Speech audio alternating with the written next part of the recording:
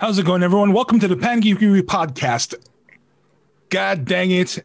And I forgot to mute myself. There we go. How's it going, everyone? Welcome to the Pangeekery podcast, a weekly live video podcast celebrating all things geek from an all-diverse perspective. And what we do is we talk about TV, film, video games, all the cool things, covering all the nooks and crannies of fandom.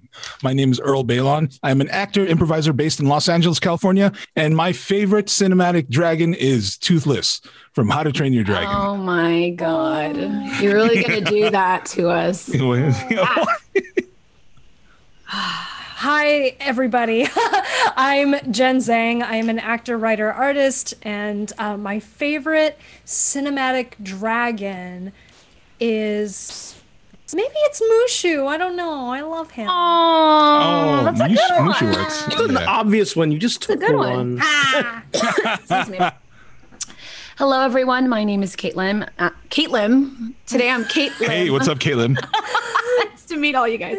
I'm Caitlin. I'm a filmmaker, a writer, an actor, and a musician.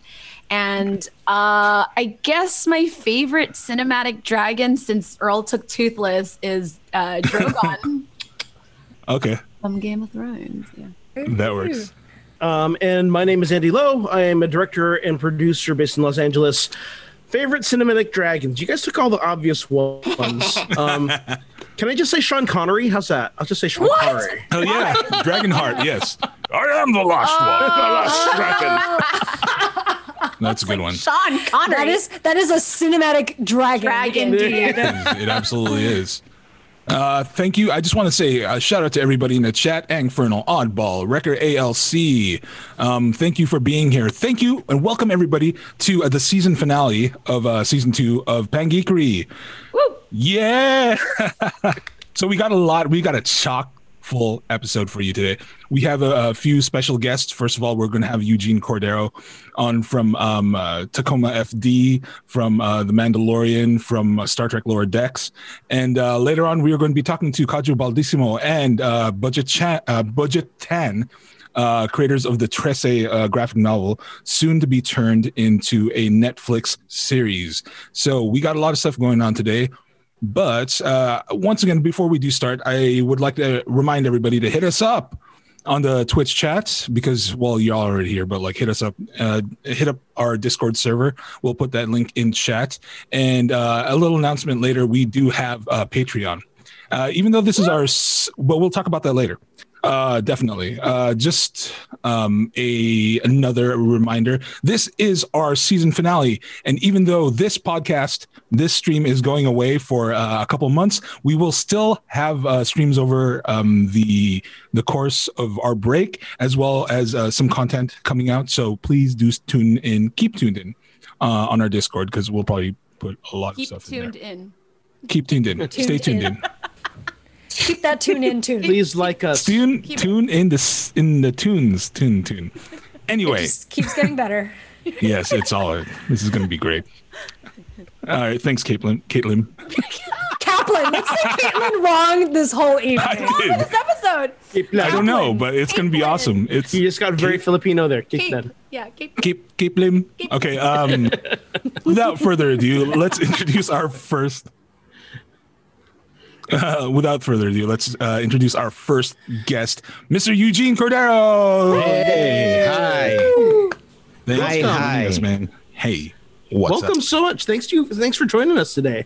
Yeah, of course. I'm happy to be here tonight, this eve. So you have an impressive IMDb, my friend.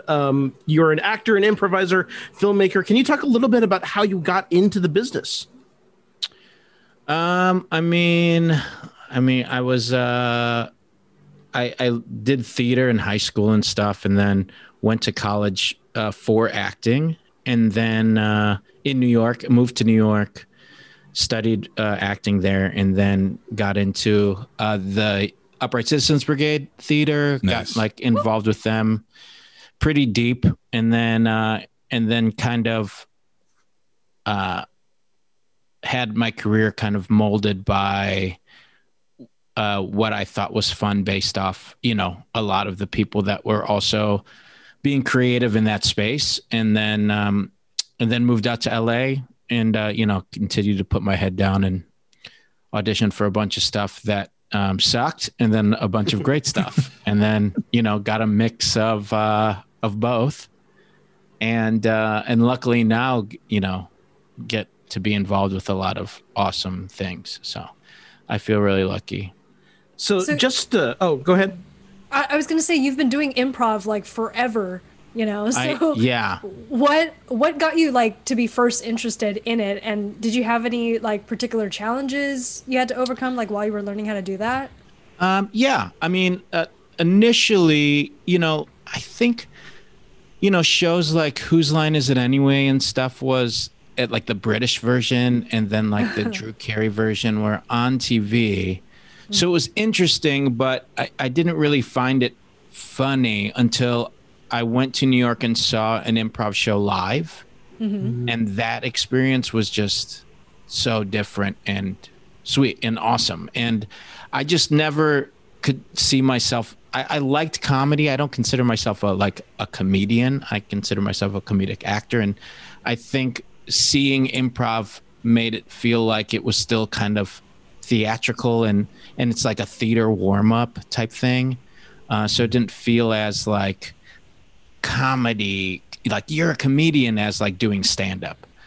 So I really enjoyed it, and I just like got really excited about doing that and doing sketch and and having fun that way. So and then there was a bunch of challenges. I mean, real talk, the hard thing was there wasn't that many people like us that were doing it when I was starting.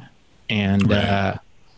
And so, a lot of the references would either go over my head or my references would go over their head. And then it just felt like I was kind of improvising in a bubble in this world where it was all about everybody being on the same page. And so it just made it a little bit tough, but that's what diversity in improv kind of was back then. And, is still the kind of the challenge of it now is like, the whole mentality of group mind. Everybody has to be open to what that means.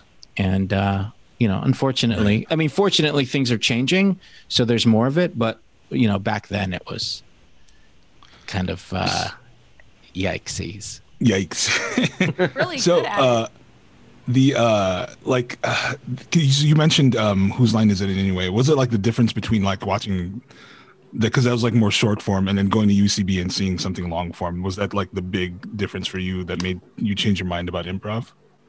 I actually started in short form first because that's what I saw first. And that was, not to date myself too hard, but when I first moved to New York, the UCB weren't there yet. They just got there when I got there. So they hadn't started doing their long form. I hadn't seen long form. I'd been to Chicago because I'm from Detroit, but I hadn't seen long form improv before.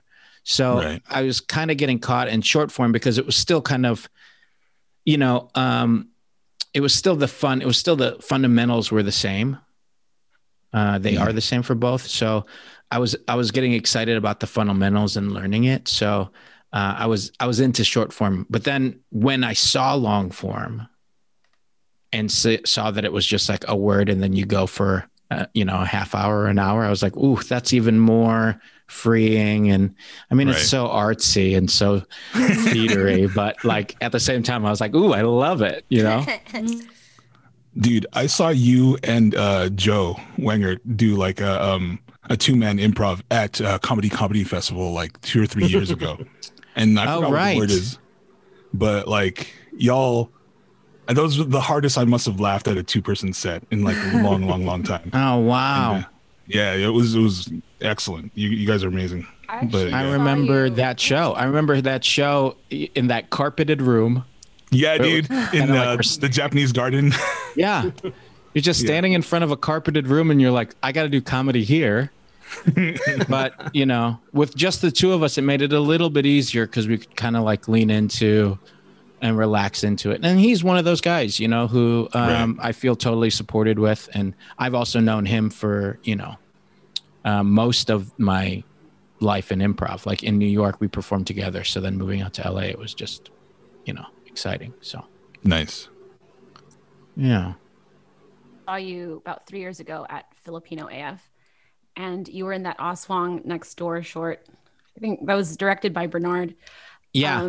And I saw you perform, and I was like, this guy is the best one on stage. He's so funny. I didn't know who you were. I'm like, he's like killing the others. He's slaying them. And then I went up to you afterwards. I was This like, is competition. yeah, I know, right? I was like, you're really good. You know that, right? Like, you're really good. Like, you should be famous. And you were just like, thank you. I didn't know who you were. I was like, you should be on TV. Seriously. I know. Are you on TV at all? Are you on Yeah. TV? I will say that even though it feels and it is ultimately in life like a compliment to hear that you're slaying as an improviser. You're only as good as your weakest But- link, right? And you do feel that weird thing where like Yeah. you're up there as a group, and if somebody comes up to you, you're like, hey, what are you doing? Stop it. Calm Either down. talk to everybody or talk to nobody, please. Or like, Of course, everyone else like, pull me aside. Pull me son aside. of a shit, bitch. dude. Yeah, I know. Yeah. You son of a bitch. Eugene went for it again. God damn it. You're really good. I know. So that said, just go back to your credits. Like, okay, we've talked about the Asian AF shows, but you've been on Steven Universe, Arrested Development, Hawaii Five-O, Key and Peele, Brooklyn Nine-Nine, Veep, Crazy Ex-Girlfriend, The Good Place, Drunk History, and of course on Kong Skull Island. So what was it? I mean, there's some huge stars and people that you've gotten to work with. Who are some of your favorites that you got the chance to work with? We lost your audio. Uh-oh. We'll never know. It's a mystery. No. We're going to intermission. No. It's all right. So I'm just gonna say what's up to the chat while we fix this this audio issue. Mitch, what's up, man? Angfernal, how you guys doing? Yeah, sorry, no Lovecraft Company today, but we do have like a lot of guests, so we're going to still have a lot of fun. And honestly, I haven't kept up. I haven't watched. I don't know if anybody else has. You're not allowed to say that. We're on top of everything, Earl. Yeah, we're on We top. I'm watch sorry, every we're on top episode before everyone of else. does. every show. Yeah, exactly. Yeah, exactly. Like every Below Decks episode, we've watched that. But Every again, single one. again, You're not hearing me? Oh, there you Now go. I hear ya. Gotcha. Now I hear ya. He's back, Weird. folks. But I don't know why. Now do I sound different than I was before? yeah, I little think bit. like you're on your Filtered. webcam. Yeah. Yeah. I'm wondering if, how about Oh, now? there you go. go. You're There back. you go. Back on the mic. Okay. Let's, I don't know what happened. Yeah. I know. What was I saying? Something. Ultimate. Oh no, yeah, no, People you go. you liked Andy, yeah. working with. Oh yeah, yeah. it's weird because a lot of the time I'm just excited to work with my friends. So Right. like, and people that I like came up with. So it was like working with Jordan Peele and working with like Nick Kroll and those guys was just like awesome. I get to work with my friends. Oh, that's so cool. But Slap then ass. but then there's the crazy feeling to be like, oh yeah, I'm in front of, Samuel L. Jackson and Hiddleston and Brie Larson. Like Kong was like heavy hitters, like Right. it was like a real deal, big budget movie. So they had a bunch of big budget people there, and the cool thing is situations like John Goodman and John C. Reilly, it's like I get opportunities to work with these people that I've been huge fans of. And of course, huge fan of Samuel L. Jackson.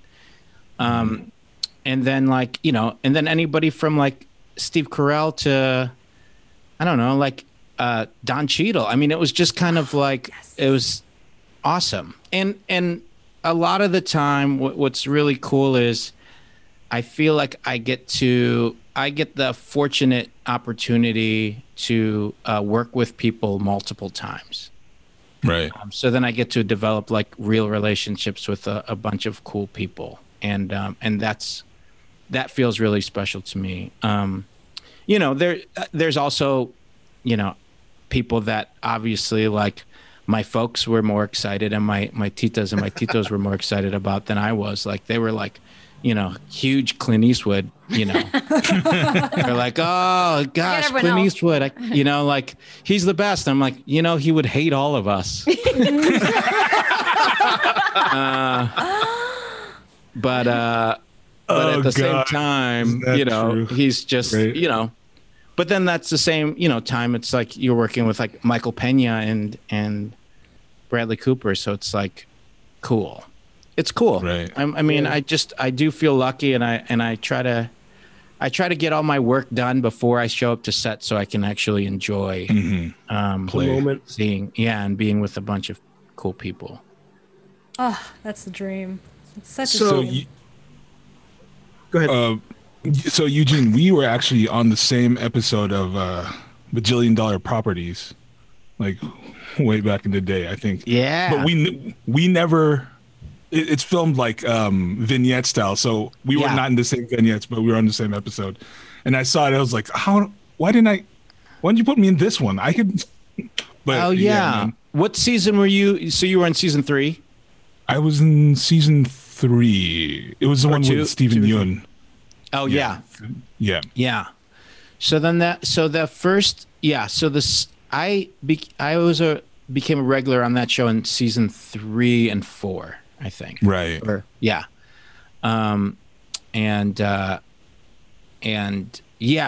I loved that show, man. It was a lot of fun. Talk about improv, like we just it was really loose, and they're just like, come and do loose. something. Yeah. Oh man, that's a blast. Why can't we be in the same? I mean, I know. There'll be something else next time. There'll be There can be only one. I know. There'll be I know. Not anymore. Hopefully that's changing, man. Yeah. I know. We're working on it. Yeah, and we're making some progress. Come on, guys. I agree. Yeah, absolutely. Let's not forget. Well, at least like all the auditions aren't for like Kung Fu Master and Scientist anymore. Oh man. And at least I'm going up against other, sometimes Filipinos, but at least up against other Asians now, where it used to be a little bit of a mix where, a lot of the time casting and stuff didn't know what they wanted. So it was just kind of like, for some of us that look kind of ethnically ambiguous, they just kind of throw you in as like the 4th choice, Right. Can't tell what he is. Asian gang member number 4. Yeah. Oh yeah. Yeah. So, I know that one. Yeah. So let's move into Star Trek here. So you are Ensign Rutherford on Star Trek Lower Decks. So what was your relationship with Star Trek? Were you much of a fan prior to this, or? My dad was into like the OG series. Nice. And then when I was in college, I would see a few episodes. I wasn't like a diehard, but I saw quite a few episodes. My roommates were into it, and I would be coming like in and out to maybe go to like start doing like improv. Like I was really in college. I was like, "Ooh, improv is this really cool thing." So I remember leaving a lot at night to like go see another underground comedy show or this, that, and the other thing, where the other guys were, either playing like Final Fantasy and then watching like,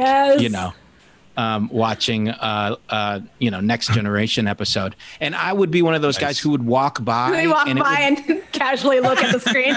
Look at the screen. And it would be kind of like, I treated it kind of like I watch a Law and Order. So like you watch the cold open and you're like, am I going to like this episode? And if I do, then maybe I'll stick around for the whole thing. Yeah. If there's like, if it's close to water and it's like something like that, I'll probably not watch it. But if like the murder happens when somebody's running in the park, I'm like, ooh, okay. It's like a park situation. I'll watch this episode. So then like, it was the same with like Picard's like captain's log. If it sounded kind of neat and weird, and I got into that, then I would stick around and, hang out with my roommates. But if not, I like left to go watch some comedy. So when you got this role, did you like reach out to any of those roommates to just kind of like, okay, what do I need to know about Star Trek? Or Oh yeah, I reached out to. Well, when I auditioned for it, they gave me fake sides, and it was fake sides, and they didn't tell you that it was a Star Trek thing. Did you get like an actual character breakdown for Rutherford or No. It was mainly just like it was a lot of fake sides that involved a lot of technobabble, kind of like trying to get whatever. And it wasn't Star Trek technobabble. It was just kind of like general Random technobabble. And they want to see if you trying to can make babble. Yeah. See if you can babble and play. And that was like for round 1. And then by the time I got into the second round of it, they gave me actual sides. Oh, cool. And told me what the show was. And then at that point I kind of freaked out and was like, shit, I gotta watch some, and it was just kind of like trying to gauge where in the timeline it fit. So like what to watch around there and what, what timeline it was following, if it, Right. So then I ended up, sitting down and watching a bunch of, brushing up on a bunch of TNG, and just making sure that I was up on it enough to kind of gauge who I was most likely closer to in style of character, as far as mentally, but not like actually playing that. So it and it felt like, a mix of kind of that engineer, like Geordi, and Right. big fan and that. So I just kind of like played into that a little bit more, and then just kind of tried to focus in on like a younger, fresh out of college version of that, I mean, I gotta say that's something I really enjoy about your character. That he is basically like the optimism of Gene Roddenberry incarnate, right? I mean, you are so excited about being on the ship, and doing all of this. I mean, there's a lot of that that exuberance that kind of comes out. I'm kind of curious, like, so how much of your improv background is coming? Like, are they building this character around you? I mean, I know Mike McMahon comes from Rick and Morty, so he has a lot of experience kind of improvising with performers. Like, are you involved in this process at all, or? I am to a certain extent. It's written pretty tight.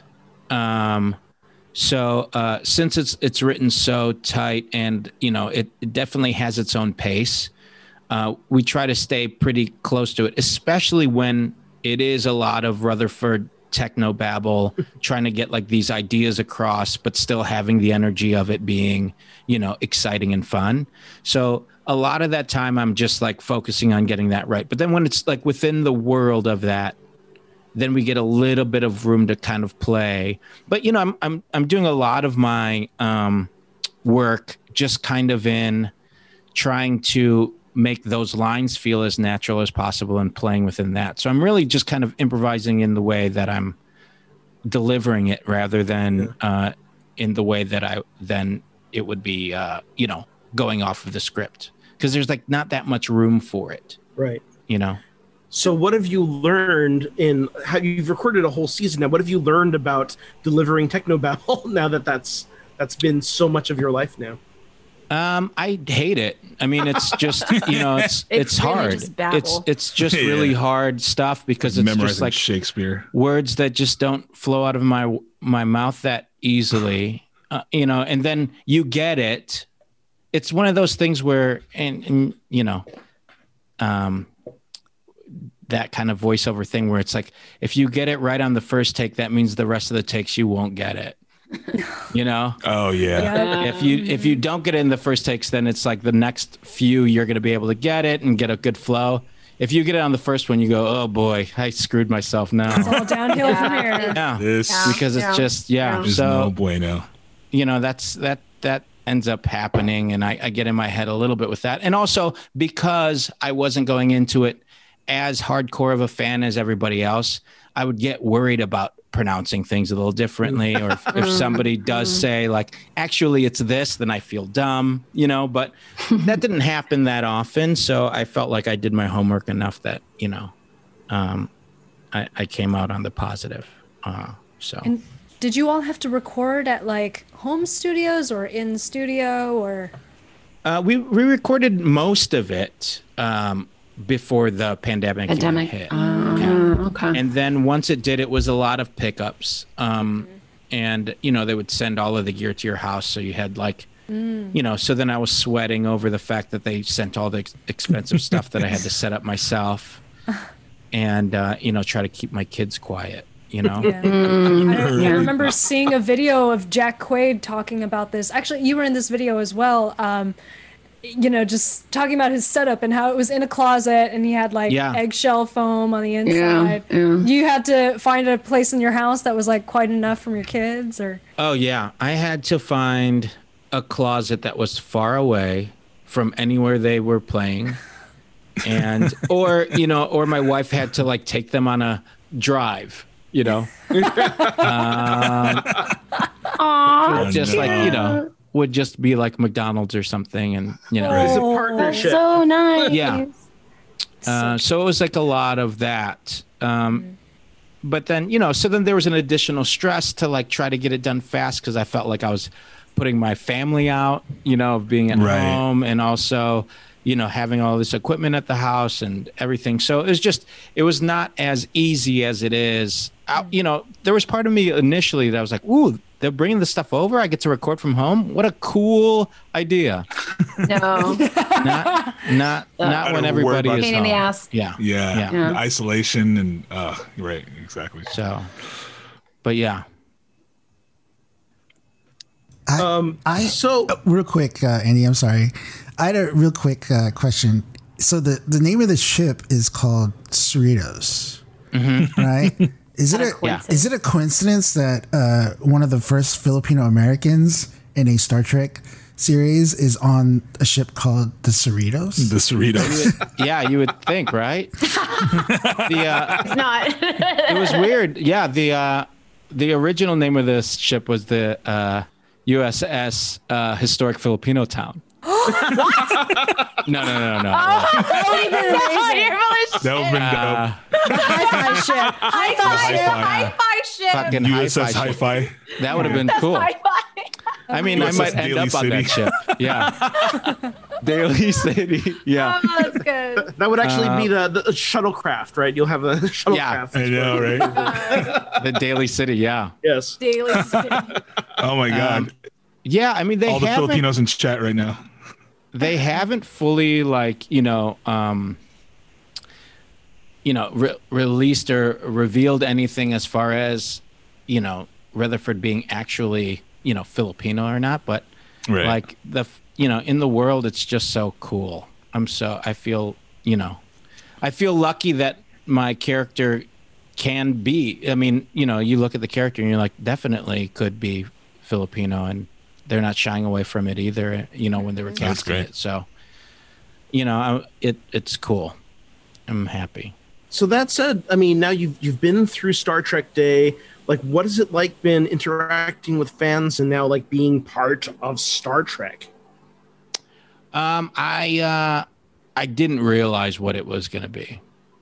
This is like next level, you know, fandom.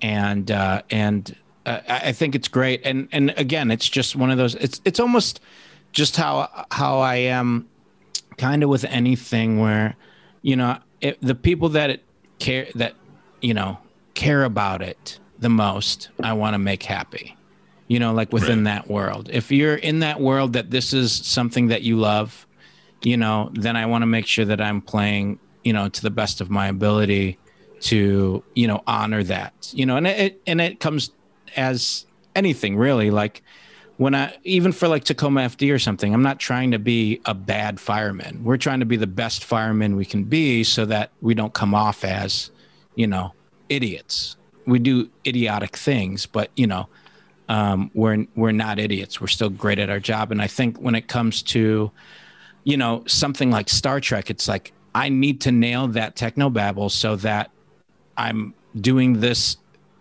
like whole this whole world a service where they're not going to go like, you know what? It's actually, and I'm just like, I let you guys down. And especially the thing that makes it really hard is the fact that he has the Vulcan implant. Right. So it's just like, so he has to have it right because it's fucking math in his brain at this point.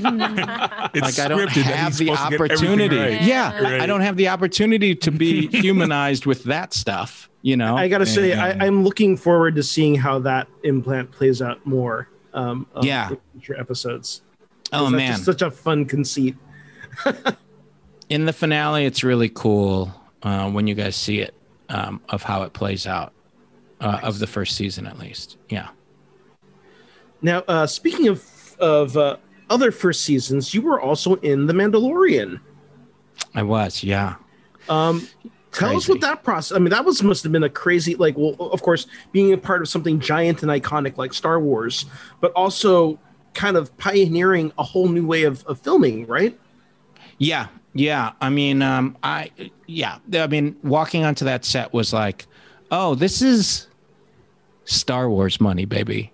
You know what I mean? Like, you're like, oh, this is next level Disney / Star Wars money, honey. I mean, it was for real. Oh my God. And you walk in and it's like going into like, at the,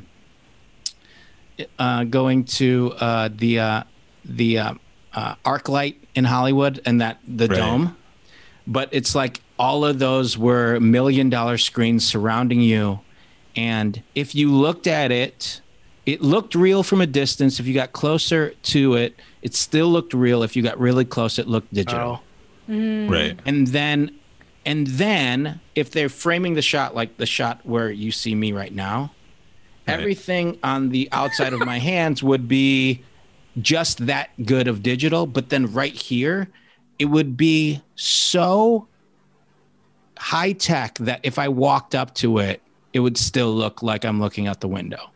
That's crazy. Crazy. Wow. It was crazy. And there was like NASA sitting outside of that thing. There was like 40 dudes sitting there, eating donuts on computers, like making sure that it all worked. And you were just like, holy, I mean, it's just next level. I mean, but the ground is still, it's still Star Wars dirt, so you're still walking on the planet of Star Wars. And, you had to rehearse in your regular clothes, and then they throw a cloak on you once you get in the costume, and So just to catch up listeners in case they don't know what we're talking about. So filming The Mandalorian, they were kind of pioneering this use of VR technology with LED projected visuals or backgrounds kind of around the set.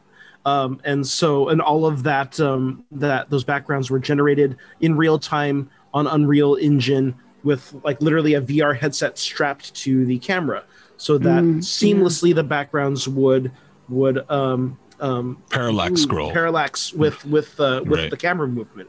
And that said, when you're on set and the background is moving, like, do you get vertigo when like the background starts morphing? Yeah. So if you watch that episode that I'm in, like, once we're in the village, like there's 3 or 4 actual huts, and then all the huts extended are fake and in the digital world, but it looks like, you're still there. Wow. Where it still feels like you're there. And then the ship, his, the Mandalorian's ship is there, and then anything around it is not. And then when we bring the Mandalorian to our village, we're riding in that, in that transport, and then the trees are all moving. So that's all that fake, like, LED. So it's all moving, on both sides of you, like you're moving, and there's still one guy underneath that's just shaking. Oh my God. So there's a guy like on his back just shaking the machine. Pay no like, attention to the man behind the camera. That's dope. And then there's like 3 or 4 people hiding behind it, controlling the child. Oh my God. So child. So you're $5 in million there, puppet, yeah, and I mean, which was its own thing. We had to sign a separate release about the child. Yeah. Really? Yeah. So then, but like anytime we were moving like that, if the camera's not on you, you just close your eyes. Like you Oh, dang. That's crazy. Because it's Did they have like barf bags on the side just in case? right? Oh. They didn't, but they should've. everybody was pretty cool. Was pretty great with it. So I think Dude, everybody was really excited. Does this make you the first canonical Phil-Am in the Star Wars universe? I don't know. Does it? I don't know, because we Well, know there's that those little in The Return of Ewoks. Yeah. those little things. The Ewoks do technically talk. he's They not. speak Tagalog. Tagalog. Yeah. Yeah. Yeah. And Well done. I don't know. I don't know if, but I'm happy that I'm part of it. I feel like one of the Fets was also Probably. like there's a Fett out there that's Fett out there. definitely Phil-Am Pretty Fett. close. Going back to Baby Yoda, so what was it like acting against the puppet? I mean, were there moments when you were just engaged with the puppet, or are you always kind of like, got to try to not telegraph that this is a puppet? I mean, it was so I shot a couple of scenes where it was just like me, the guy Asif, and the Mandalorian doing those scenes. So when we showed up and did those first ones, I'm already starstruck because I'm like, holy shit, there's a Mandalorian in front of me. Right. Like how you just call him the Mandalorian. and it is, and it's No, just his like, name is the Mandalorian. Yeah. and it's just kind of crazy that you're just like, oh, okay, these scenes. So you get over that eventually, and then they go, okay, are you guys ready? You need to sign this release, and we need to introduce you to this. And because you can't release it, it was like the biggest secret, right? Oh, right. Because even right. Yeah. So and if you remember that episode too, there's a bunch of children there. So I don't know how they. I mean, a couple of them might be dead, but but I think they kept a pretty good secret. That's crazy, man. And I just remember they went, okay, here it is, and you see it, and you're like, oh, wait a minute, it's huge. And then you try to play with it, like just play off of it, and it's moving. I mean, it's the guys who do that for a living. Right. So the 4 guys are controlling it, and it's moving like it's real. Is it a little freaky? Yeah, it's scary. Except for the fact, and they edited this out because you don't need to see this. But when we're going into our cargo thing, I pick the child up, or Baby Yoda up, however you want to say it, right, and put it in our carrier. So that took 4 hours for them to like put all of the wires through my costume, so it could move and still do its facial stuff before I put it down. So it took like 2 hours to like put that in there, and then for them to get it right, and then just for them to do a kind of over the shoulder shot, right, and then a shot of me kind of picking it up, looking at it like, this is weird, and then it looking at me blinking, Very and cute, then like. And it's like, and you look at it and you're like, oh fuck, this thing is blinking at me. But and then you go, oh right, the reason it's blinking at me is because I have like 80 pounds of wires going through my back.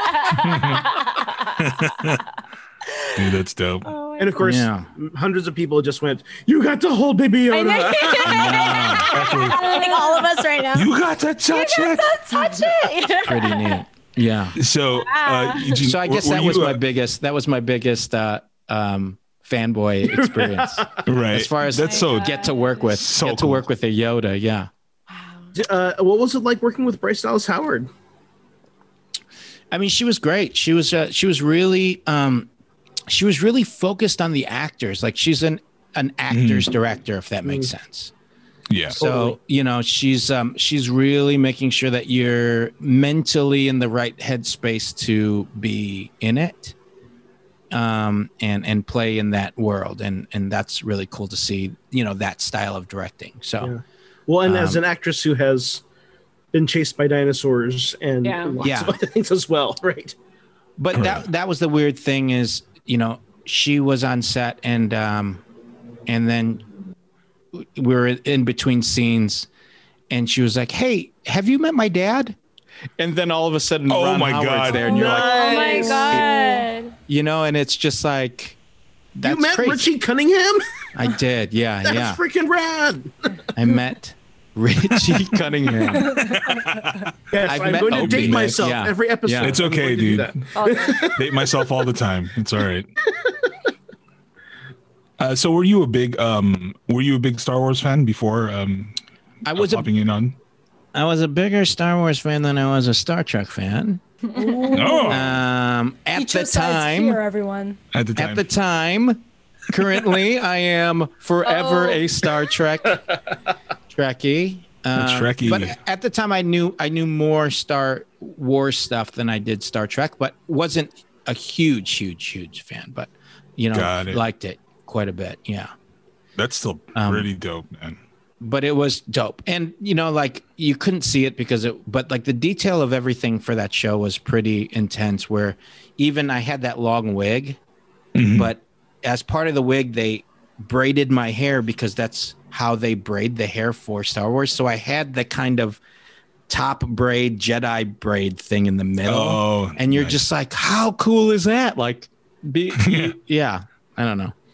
No, that's I would lose all faculties at that moment. Yeah. So go ahead. Oh, I was just gonna segue onto The Good Place because your castmate and one of our friends, Mitch Narito, has also been in The Good Place with you, and play Pillboy. So what was it like working with Mitch and on that same set? And Manny at the same time. Yeah. Manny and Mitch, they were great. Shout out to both those guys. Shout out to Mitch right now because he's dealing with some hard stuff. And man. With thinking his about life, you, bro. So, we're thinking about you, and that's tough, especially right now in this. But I mean, Manny and I have actually started becoming pretty close friends. From The Good Place, we met that first episode we did together, and then ever since they're really connected. So we got really close, and then the first day that Mitch was there, Manny texted me like, "Dude, you're gonna love this dude." That's so cool. And I'm like, "What do you mean?" He was like, "You're gonna love him." I'm like, okay, cool. So then I show up and I meet him, and there was something that he did that he didn't even mean to be funny and was probably the funniest thing I have seen in a while. That. And Manny and I couldn't stop laughing for easily 20 minutes. Oh. But yeah, he's so he was fun. I mean, and the fact that me and him got to do the whole kind of Shark Tanky thing in that episode was really fun. So I like Mitch a lot. I like when I get to see him around. He's in chat right now, by the way. Yeah. Oh yeah. Hey man, it's good to we're thinking of you, bud. Well, now I want to know what he said that made you guys laugh for 20 minutes. Oh, so we were shooting that scene, the Shark Tank scene, and they wanted us to sound pretty, on top of our game of what we were selling. Right. So we started doing the pitch, and then they were like, okay, hey Mitch, why don't you do that part again? And I think because we were so focused on doing that, he jumped to the next scene. Oh my god. And I don't even think he realized it, and he started saying the lines of the next scene, and me and Manny went, what's happening? and I don't and I'm like, oh, I think I think it's the part that we're doing right now. And he was like, oh, and then he just got into it. And I think it was just because of that kind of, in the moment, we're just trying to move as quick as we can and get that one thing right, and like have the bottle up and do this thing that he didn't realize that he had skipped over to, not even like the next line, but the next scene. That was like, because Manny and I were like, what lines are is that the next scene he's doing? Did they yell cut at that point, or they just kind of? Yeah. They yelled cut, and they were just like, they were like, oh, okay, like, why don't we? I mean, it was really just kind of like, you just kind of get lost in it. So they cut really quick, and then just were like, oh, well, we're actually starting from the beginning of this. Why don't we do it from the beginning of this whole part? Like, so that we got into it, because it was a clunky area to kind of start from again. It was like, in the middle of the scene, and and we ramp up to it so much that I get it, but I think we were just like, because it was a foreign moment, even it was like what we were trying to figure out what it was from, so that's what we were laughing about mainly. Oh, that's great. It's great. That stuff, like just a little like misunderstandings on set they're great. Oh man, so fun. So I think we're really close to the end of our time here with you, but just really quickly, can you talk a little bit about some of the experiences working on Kong? I mean, it was 6 months. It was a long shoot, and we were in Hawaii and Vietnam and in Australia. And, at the time, they hadn't shot that many movies in Vietnam in the places we were shooting. Right. So it was pretty intense, especially the fact that we were wearing American fatigues that were Vietnam War era American fatigues in there. So it felt a little bit weird. But overall, it was one of my favorite. I mean, I don't think I've ever been on, and I don't know if I'll be on something that's like that again. It was just, like 6 months together, we got really close with everybody, and got to like really form some real relationships with some of the people in that cast, and, still get to check in, and, and it was just really, I loved the way that was stylized. I've worked with Jordan Vogt-Roberts on a number of things prior to that, and I liked his style of directing, and even the way he made Kong look different than any kind of monster movie that you've kind of seen, like just so focused on, the cinematography of it and everything was just really cool. Even though, a lot of the time it's just us walking for 6 months and looking at a dot. I was going to say, really what did they give you for reference? No. It was a lot of dots. It was a lot of, or like when we were in Vietnam, it was a lot of like, stick. Yeah. Right. In Vietnam, though, it was a lot of like, you see that rock over there? Okay. So a little bit to the left of it, there's a leaf. Okay. Everybody look at that leaf.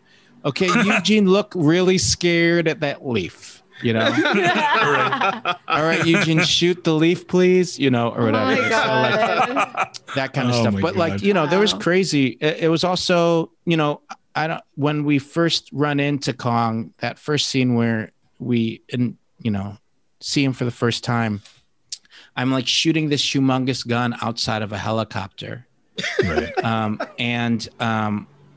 In Hawaii, we shot that, and a helicopter pilot was flying me around, and I was leaning outside of a helicopter and shooting a gun at a camera that was like 40, 50 feet in the air, shooting right at the camera, blanks, but just shooting this. Yeah. So then, and you're just like, hazard pay. Yeah. And a stunt man, I had like, I had the wires hooked up to me, but I was leaning outside of this, and it's a stunt helicopter driver, and a guy dressed up as John Goodman, a stunt guy, who's with all of his might just at my belt, holding me by my belt, just as like, so he knows, because She'll it was fall. kind of like to also be like, I have you if all those wires don't have you. Wow. Right. It was like a very stuntman-y thing to do, but it was great. just God, very, dude. Yeah. Crazy. it was very That is- intense. But also, every time I see that scene, I'm like, that was one of the coolest experiences to Bet. do. Yeah. That sounds super cool. Amazing. Yeah. Well, dude, Eugene, thank you so much for joining us today. This has been a pretty awesome interview. Glad you could take time out of your busy schedule to chat with us for a little bit. Is there anything you want? Yeah. Is there anything you wanted to say, plug, anything like that? Feel free. I mean, there's still 4 more episodes of Lower Decks, Whole so half watch season, it. right? Yeah. So CBS All Access, and then a 3rd season of Tacoma is coming out, and then some other stuff is going to be coming out also that will be exciting. Right. Somewhat soon and somewhat not because of the pandemic and stuff. So we'll see. But cool. Awesome. It's great to be here. Thank you so you. much Thank for coming being on. Thank you so much. Yeah. And of course. yeah, Live man, long stay and safe prosper. out there. Get some rest. Live long and Yes, prosper. I Yeah. Cool. The obligatory. know. Yeah. All right. Thanks, guys. you, man. Thank you so much. Thanks. Thank you. Bye. Peace. Woo! So we are going to move into our next section of the show of our 2-hour super extravaganza finale. We're going to play the Doom trailer. Doom. We're going to not Doom. That's a different movie. Caitlin. Cape Lim. Cape Lim. Cape Lim. Yeah, Cape Cape Lim. Lim. Boom. Okay, Cape Lim. We're going to play the Dune trailer. And we're going to talk about that a little bit. So roll that beautiful bean footage. Yes. All right. That was pretty amazing. I don't know about y'all. Those makers at the end, that maker. I am ready for this. As I was commenting in the chat during the trailer, just this cast list alone just gets me a little verklempt. I don't know. I'm looking forward to this. For me, it's I'm just so stoked by the visual style, right? I mean, there's so much to dig into when you're looking at this.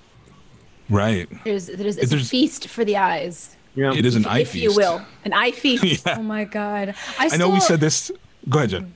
I still have no idea what those giant sandworms are. So Oh it's yes, like, you do, Jen. there's You said all- they were buttholes. You said They were. look like giant butt. You Giant said they were ass giant buttholes. ass. Just Ass singular. buttholes. They do. They are giant ass buttholes. And That- they that- feel like that they're was the word. Like That rectals. was the term. phrase that Jen, when she Yeah. first saw the trailer, she goes, "That's a giant ass." That's a giant ass Giant ass hyphen butthole. So not giant ass. So this is how it sounded. Butthole. Giant ass butthole. Every time I rewatch that, with a It's lot not of burned. teeth. With like a dentata, with like several rows of Vagina dentatas in it. dentata. Oh my god, are we talking about God. teeth? vagina How we- bits. It was an That freaking anal movie. dentata. Okay then. All right. Sphincter dentata. This is where we're That's my going. theory, but I don't know what it thematically Dragon glass actually dildos. I'm serves in glad this we're here again. You guys, we have a guest. He's waiting to be let on. I know. We can't It's just be all right. talking about giant dildos. Giant ass Still buttholes. does. Yes. So Anyways. I know we do have a react video to this. If you want to see, it's up on YouTube. We'll put that in the chat at some point. Sphincter Hulud, Shy Hulud.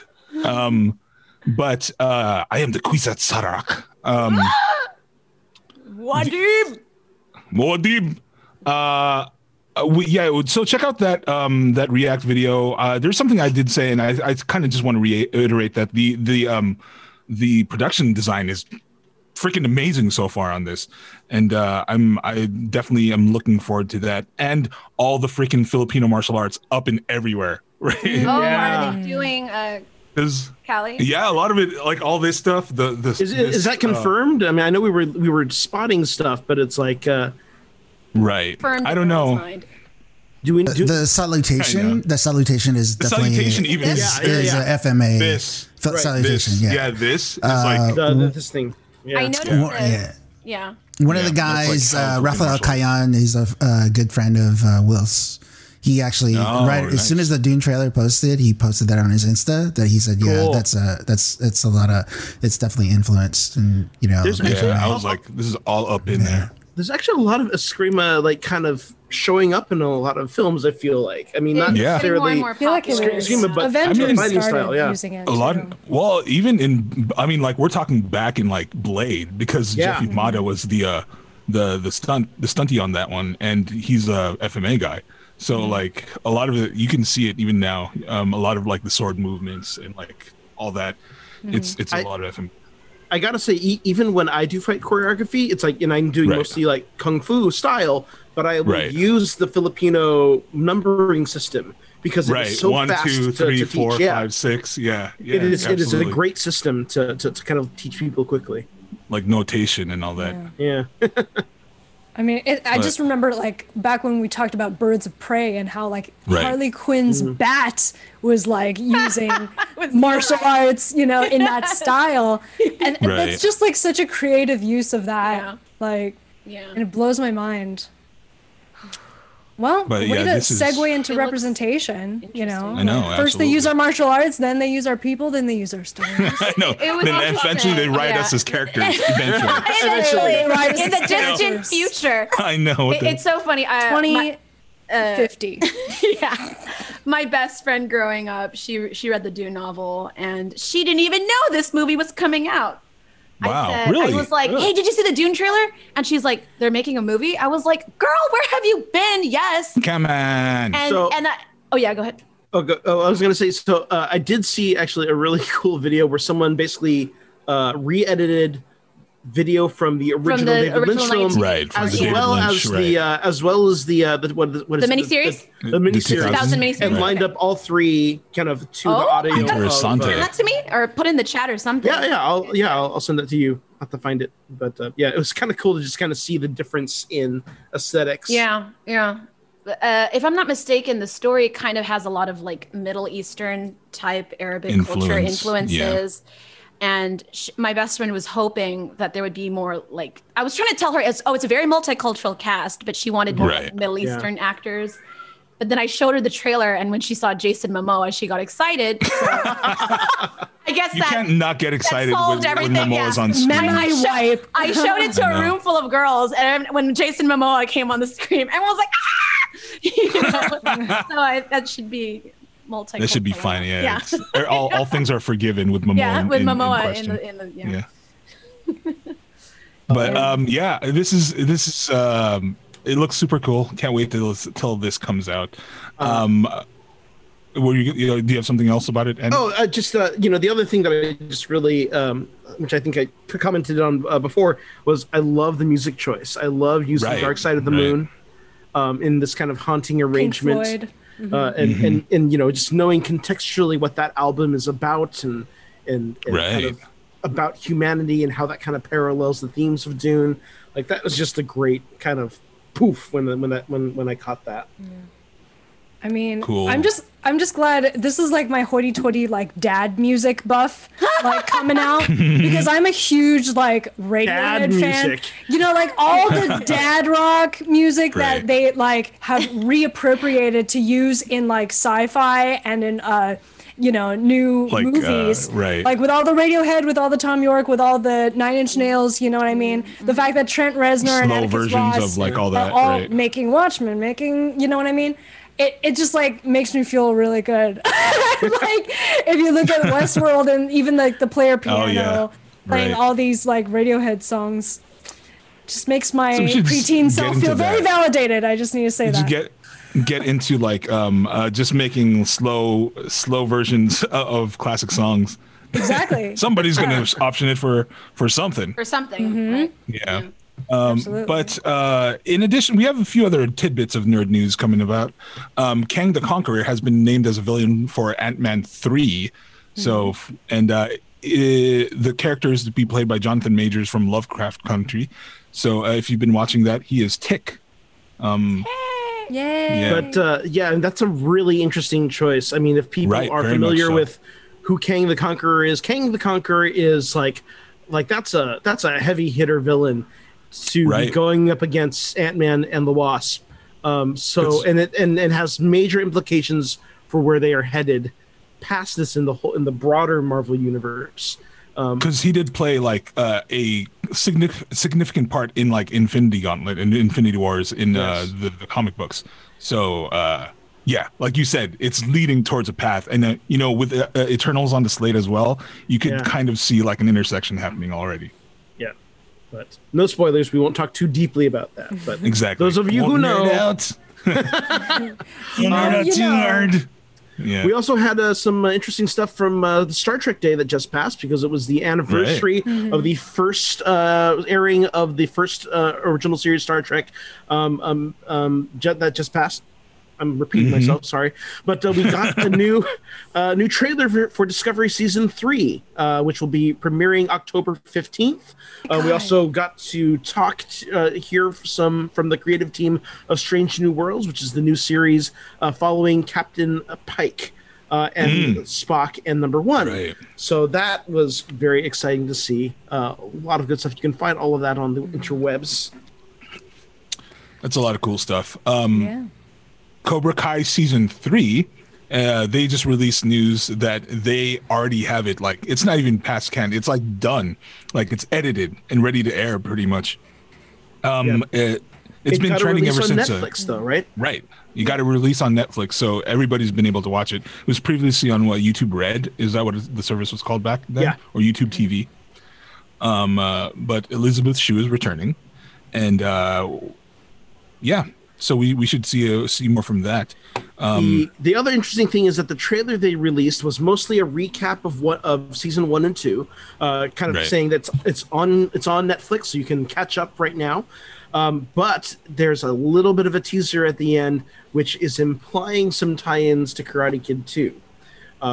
So for those of you who remember those characters and those stories, I am the man who fight for your honor. and many actors who are friends of the pod, I believe, too. So Yeah. I mean, friends A lot I of know, friends of anyways. the Yeah. Right. Also, Don Bluth, at age 82, is now opening a second animation studio. Yes. Right. So, Yeah. that got me excited. I know. and focused on 2D animation specifically. I Like, know. Right. Specifically, Bring it back, Hand-drawn. guys. Bring it back. I posted about this early. I mean, on Facebook, and I was like, I'm ready for Don Bluth to make another generation cry, because I don't know if you Yeah. watched like some of I these was like, in a I've while. never heard of that generation. Generation Cry. Generation Cry. It's like Generation Y, but post global warming. Exactly. I just know he needs Or- to take back Anastasia from Disney. So Or after, just like yeah. But and somebody was saying that- rotoscoping. Oh, rotoscoping, yeah. Oh my gosh, rotoscoping. But I'm like, if y'all don't know who Don Bluth is, like, Get the fuck out. he's one of the main people like responsible for things like Secret of Nim, American Tail, Line Before Time, All Dogs Go to Heaven, Anastasia, a lot of like big time. Thumbelina. Don't Also forget Thumbelina. the princess ones. Also, if you're old like Princess. me, then Right. remember the video game Dragon's Lair or Space I remember, Ace, yeah. which he did all the animation for that. Yeah. He actually goes back to the classic days of Disney animation. He was that Yeah. generation of animators who were trained by the original 9 Old Men. And he Right. left Disney in a huff after he was frustrated with some of the practices that they were reusing animation and kind of making cutbacks, and started his own studio and basically challenged Disney to reinvest in innovating animation, The Secret of Nim.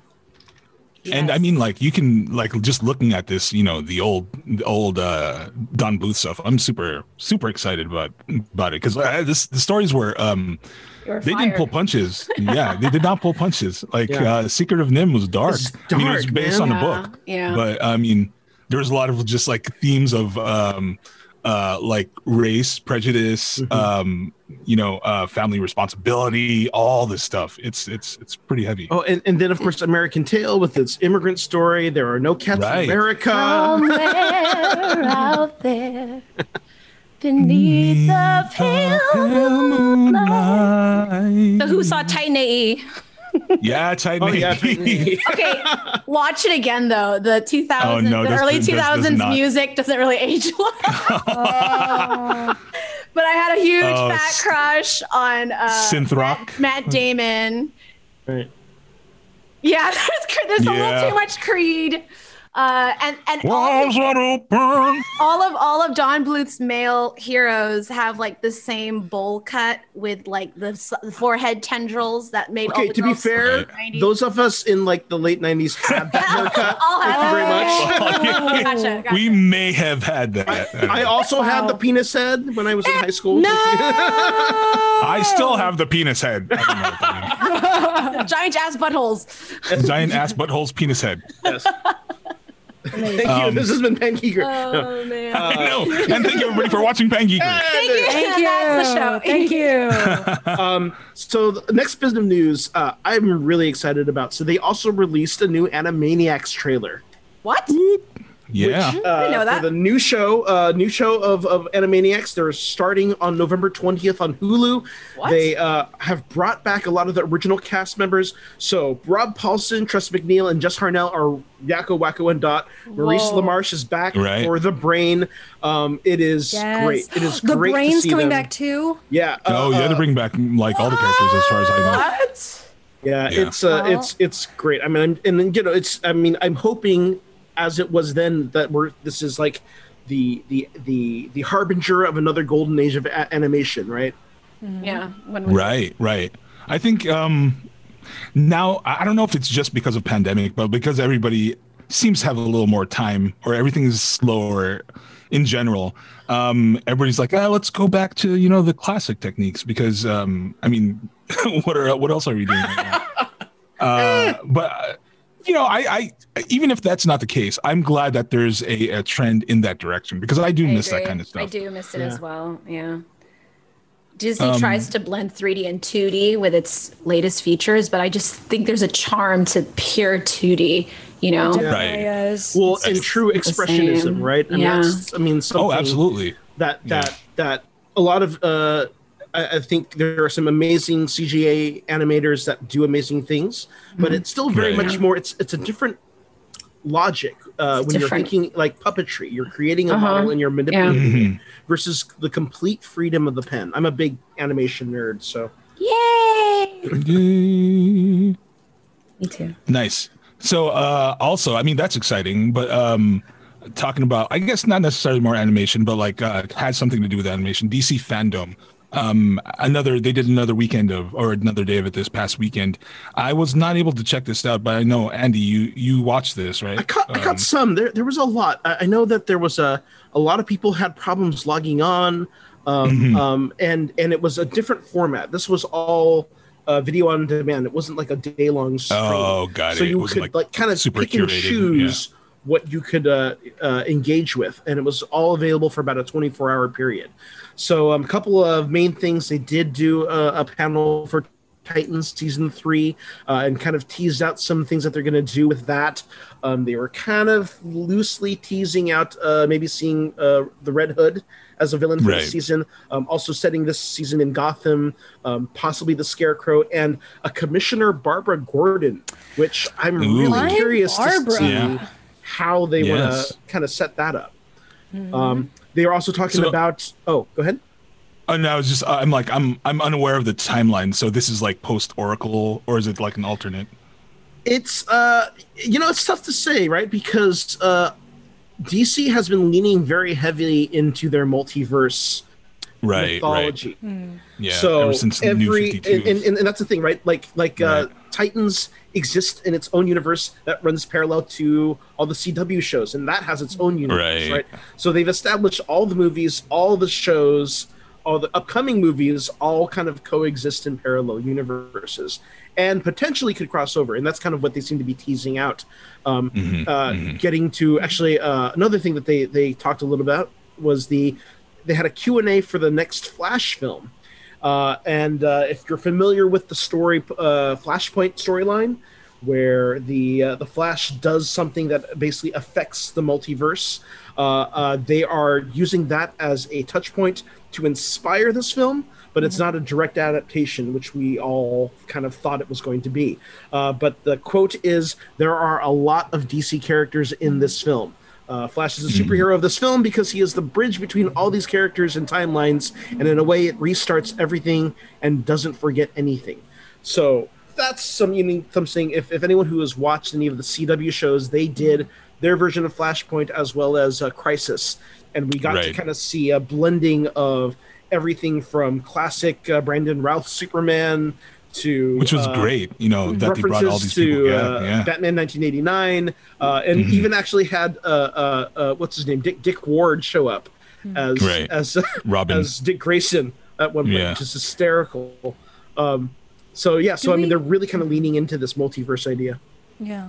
Do we know if like Commissioner Barbara Gordon is going to become Batgirl at some moment, or if it's just going to be like no, that's what we were talking about just now. Like when I asked him about like whether this was like the Oracle timeline, and he's saying that like we don't know because in multiple different timelines, Barbara Gordon becomes different things. So it could be that, but it could in the Commissioner timeline, it's all screwy. It could It could be anything. Screwy. I mean, having Commissioner Barbara Gordon is already a reference to Batman Beyond, right? Right. Well, Batman Beyond, where an older Barbara Gordon leaves Bruce Wayne after a torrid affair that they had, and leaves the Batgirl persona. How many affairs does he have? All of them. Batman Beyond, he's Batman. The Terry. The 2000s. I had a crush on him too. Terry Bogard? Yeah, Terry. He was so sexy with his early 2000s type haircut. Good to know. His jet black hair and his gothic girlfriend with black lipstick. Right. Because I mean, Batman of the comics is like has literally slept with everybody. I swear. And speaking of Batman, September 19th is Batman Day, and they've announced a number of promotions. Batman and Riddler voices will be available on Waze until October 31st. That's right. Kevin Conroy can tell you how to get to work in the morning. I am the night. And the night is to your left in 500 meters. And the night is to your left. There's also a Batman virtual run, 5K and a 10K, where they send you a box. You do the run on your own time. They've also announced a number of things on HBO Max and DC Hub, which you can kind of check out as that comes out on September 18th and 19th. So keep an eye out for all of those things. What I'm super excited about is that they did announce Young Justice 4, so that's going to be a lot of fun. I haven't caught up on 3, but if anybody has not picked up Young Justice at some point, it's a great show. It's so good. It's superhero Black Ops. Right. And it's the showrunners. It's the showrunners of Gargoyles. So Yes. Oh my God. But that's all we have for Nerd News. We do have our next special guest coming up right now. And as soon as we get the magic of the gathering. Let's say what's up to Butter Chan and Kajo Baldissimo. Thank you for joining us today. If y'all could unmute. Hi guys. Hello. We are not muted. Hey, what's up? Hello. Oh my God. I know. Nice. This is truly worldwide. Yes. We are global at this point. This is an international convention. Zoom call. I know. The International Convention of Creatives. Welcome. Thank you, Gary, How you doing? for inviting us. I wasn't sure I was in the right show. No, you were. Yeah. We apologize for the vulgarities. That's just how we are. I now have to Giant binge alcohol. watch the rest of your season. So There are no buttholes in Language. the other Oh, ones. yes. Oh, there's worse though. There's There's other worse, things. actually. there's worse. There's Yeah. more talks. Like how much is a buttload? Yeah, That was one of our first. that was our first episode. Yeah. Yes. Oh, okay. Anyway, But Welcome, budget, you all. yes, budget Very is. What time is it there? It's 6:17 a.m. No. Yes, it is. Thank you so much for joining. Thank us. you. And Kajo, well, it's daytime for you there, so Yes. you're okay. Lunchtime. Yes. Okay. Oh, thank you for joining us. Thank you for joining us for lunch. Thank you for having So- us. If everybody out there does not know, Budget is the writer and Kajo is the artist for the graphic novel series Trece, which is first of all getting an American imprint here in the States pretty soon, but also is coming soon to Netflix as an anime series produced by Netflix. So a lot of good stuff coming soon for both of you. And I'm super appreciative that you're joining us today. Very much. Yes. Thank you. Always So- great to talk about our myths and folklore. Oh, absolutely. I love that there's more of that. There's more of that being produced these days, you know. Budget, I was gonna- Kajo. Okay. Oh yeah, go ahead. Oh, sorry. I was gonna ask Budget. Since Filipino mythology is like so vast, and there's so many different elements, right? There's like witches, there's aswang, there's like so many different things. How do you? I feel like every person who builds like a fantasy series has to like decide for themselves like how large and how magical is their world. You know, like what are the hard rules that you want to build into your world building, right? So like what are some of those decisions that you had to make as far as for Trece goes? Yeah, interesting question. That I mean, there are a lot of comic books right now, and a lot of comic books that came before Trece that showed, you know, Philippine mythology. In our case, as Kajo might also say, we do it the lazy way. We just make it up as we go along. Really? It's mythology if I you get it. Filipinos make it. You know what I Yeah. mean? Then it's Yeah. Philippine mythology. Yeah, I mean, looking back now at what we did, it seems like, especially the first two books of Trece, we ended up talking about the stuff that we generally knew as kids. So we talked Right. about the White Lady on Balete Drive. Of course, we had a Tikbalang and a Tiyanak and an Aswang. Yes. And it was only later on that I realized, oh, I've run out of stuff to talk about. Now I need to research. And so you know, I had two books at home, which was like my Bible for stuff. Right. There is a wonderful book called The Soul Book, written Soul by Book. Hilda Cordero Fernando, who unfortunately passed away a couple of weeks ago. But she has gosh. she's written, published, and edited a lot of books about Philippine mythology. And the Soul Book is essentially her compiling a lot of the academic writings, but she wrote it in a very narrative form. So for me as a kid, it was easy for me to dive into. So it was really just dipping in and out of that book, and occasionally like seeing one character from our mythology. So for example, turns out we have a god of war. So he's called the Talagbusaw, but the book only has like a 3-sentence description of the guy. So Right. that just got my imagination running, and I toss it over to Kajo, and you know he designs this god of war for us. So I guess the interesting thing also about our mythology, so not a lot is written about it, so it's really up to us to add to it. Nice. Right. For the listeners who are joining us who do not know what Trece is, would you be so kind as to kind of give them an overview of what your series is about? Yes. That always seems to be the hardest question. That's why I wanted to start off with it. Right. Let's start off like just like, right. what is my story about? Yeah. If after 30 minutes I still don't have an answer, just cut me off. No, go for it, please. Let's start, and we'll steer the conversation. No. Just distract you, like, space buttholes. But anyway, space buttholes. Space buttholes. So Trece is about Alexandra Trece, and she is a consultant of the police. So as the book says, every time a crime takes a turn for the weird, they call Alexandra Trece. And in this case, it's it's an urban fantasy / police procedural type of storyline, wherein crimes are committed by, or the prime suspects for the crimes committed are usually creatures from Philippine folklore and mythology. So a lot of the crimes at first seem like it was committed by an aswang or a tikbalang or a tiyanak, or even in the first one of the first stories that you guys will get to read is someone had murdered a ghost.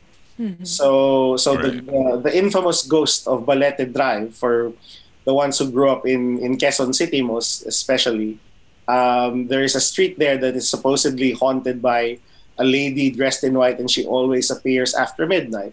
But in this particular case, she is suddenly found. So the question is, how do you murder a ghost, and who would want to murder this ghost?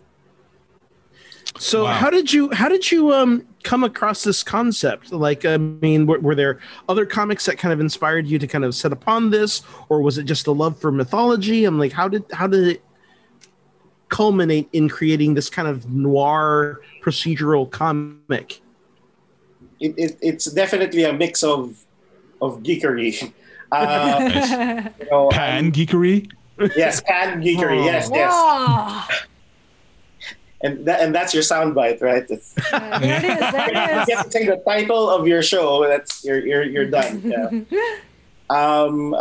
Me and Kadzo are big fans, of course, of Batman and John Constantine. And gonna say, in the 90s, of course, I was a big fan of the X-Files. Nice. In the 2000s, it was, of course, CSI. For me, CSI twisted the whole procedural by putting science on the forefront, right? And then they just resorted to playing techno music every time they were in the lab.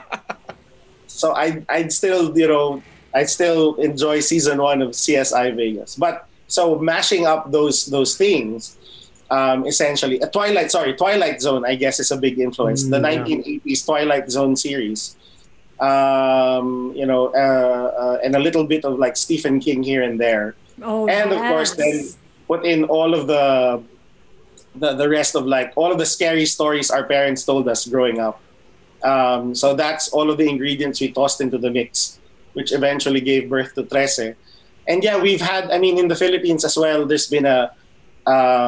have been radio shows that tell you scary stories. We've had, TV shows, one particular news show, which is supposed to be providing you documentaries or in-depth reporting on crimes and corrupt government officials. They realized that if they do a show every Halloween about ghost stories, the ratings go up. So that became like a staple for me growing up.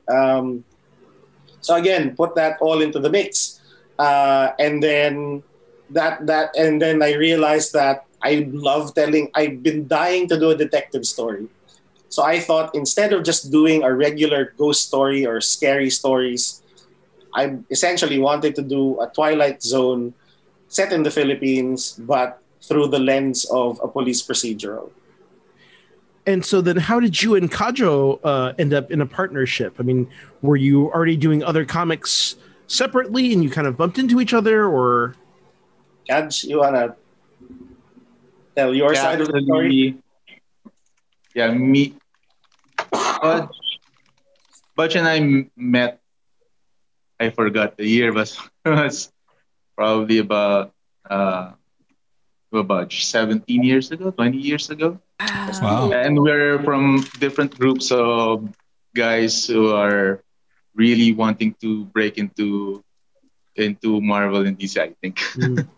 But then it turned out to be not so easy, so we just decided, hey, let's just make our own. So many trial and error and so many experimentations, and I don't think any of those ever worked. I don't think. Something worked. Well, I'm sure. Right. So we ended up, well, it first was Budge. He ended up working for an ad agency, and then that ad agency had a sister company, and I ended up working for that.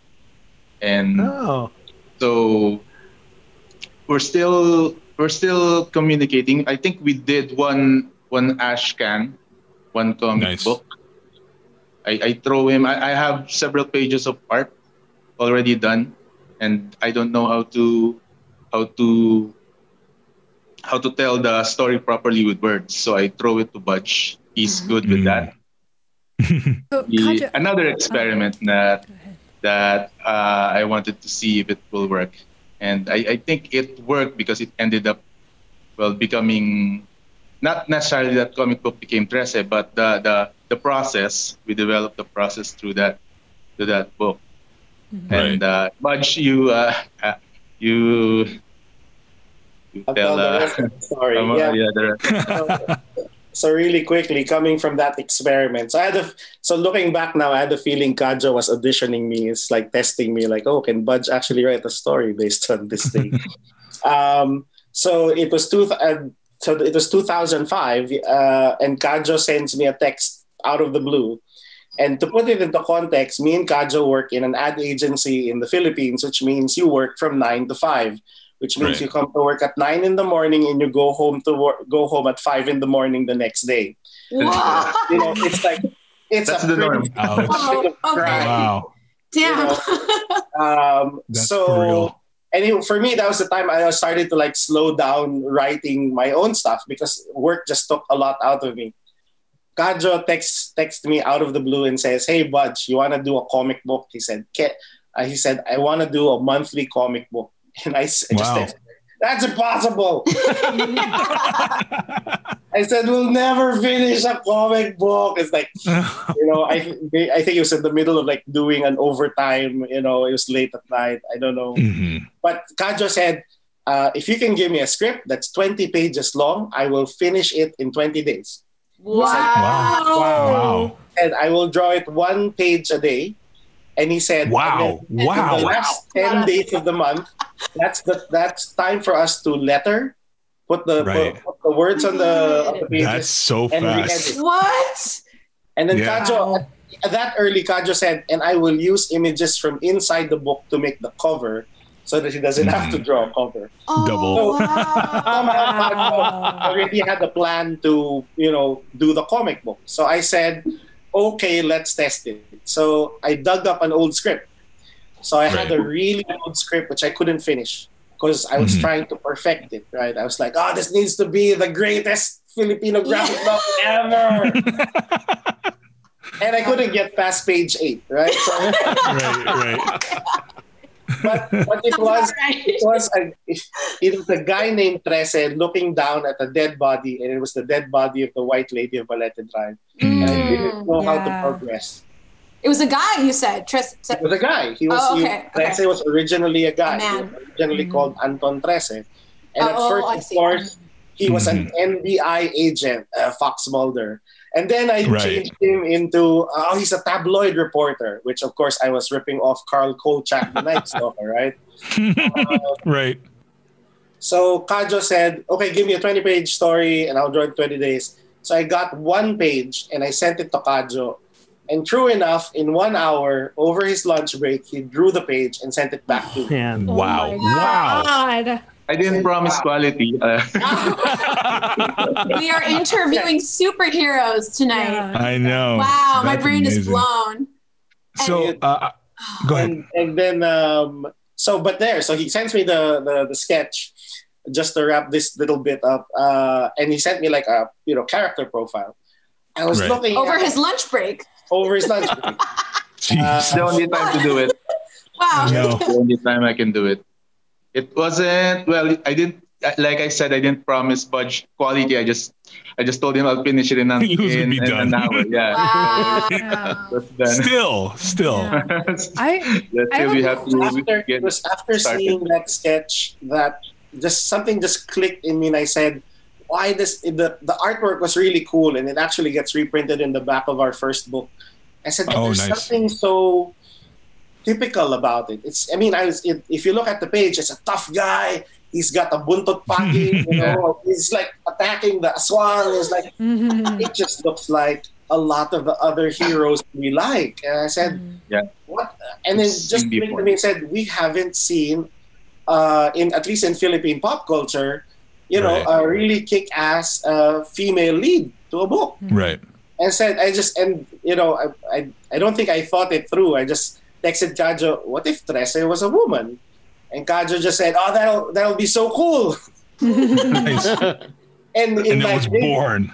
And in less than an hour, he sends me the sketch. Oh my god! Wow! Nice. That first sketch, and we didn't say, "Oh, Kajo, give me like 20 designs of a character." He sends me this one sketch, and I said, "Well, that's her."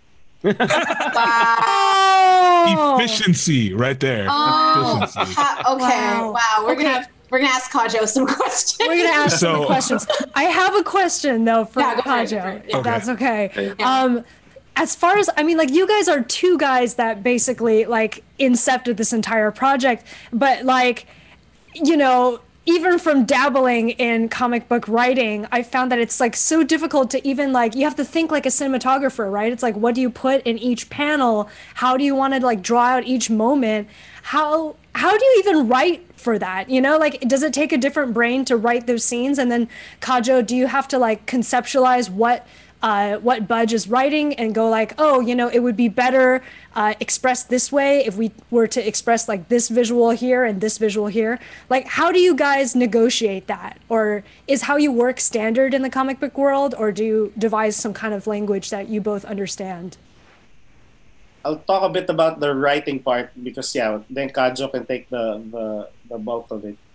Mm-hmm. So the secret is you leave it all up to Kajo. Wait a minute. Okay. Hold on a second. Wait. Are you telling me we've all been doing this wrong? Yeah. That sounds too good to be true. So there are, and me and Kajo have tried already, I guess, the two typical methods of writing a comic book. So we've done full script, which is similar to what you were just talking about, which is describing, mid shot or close up shot and stuff like that. But whenever I give him a full script, it is always picking up from my favorite writer, Neil Gaiman. It is always a suggestion. Nice. I'm sorry, it's always Neil Gaiman. Neil Gaiman says when you write a script for your artist, you are typically writing him a letter. If you think about your script, no one else gets to see it except your artist, and you are telling him in the best way possible what your thoughts are.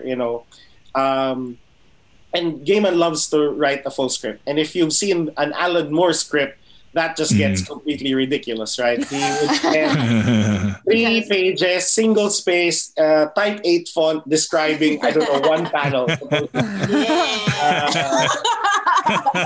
I'm not that obsessed. And then me and Kajo have also done the Marvel style, which is and this is what I mean by leave it up to Kajo. So sometimes my script will just say, Trece enters a room. There's a bad guy. They fight. Oh my. And go. So, but maybe Kajo can talk about how he interprets the script. Yeah. Yes, please. Yeah, so Budge gives me a general direction for what he wants to happen on that page. Or sometimes he tells me the whole story. So what he wants to happen from beginning to end. And then he'll make general descriptions of every page. And then from that page, I try to visualize it as fast as I can. Sketch it, and that's why the story of an hour to do it. I have to do it fast because I know that page will not be good. That first draft will not be good. That would really suck, and we will end up not using it. But if we do it that fast, I can show it to him immediately, and then we'll see if he needs to fix that idea or what parts of the page have to work out. So how many times tend does to that iterate, revision, you're right. happen? Maybe about 4 times.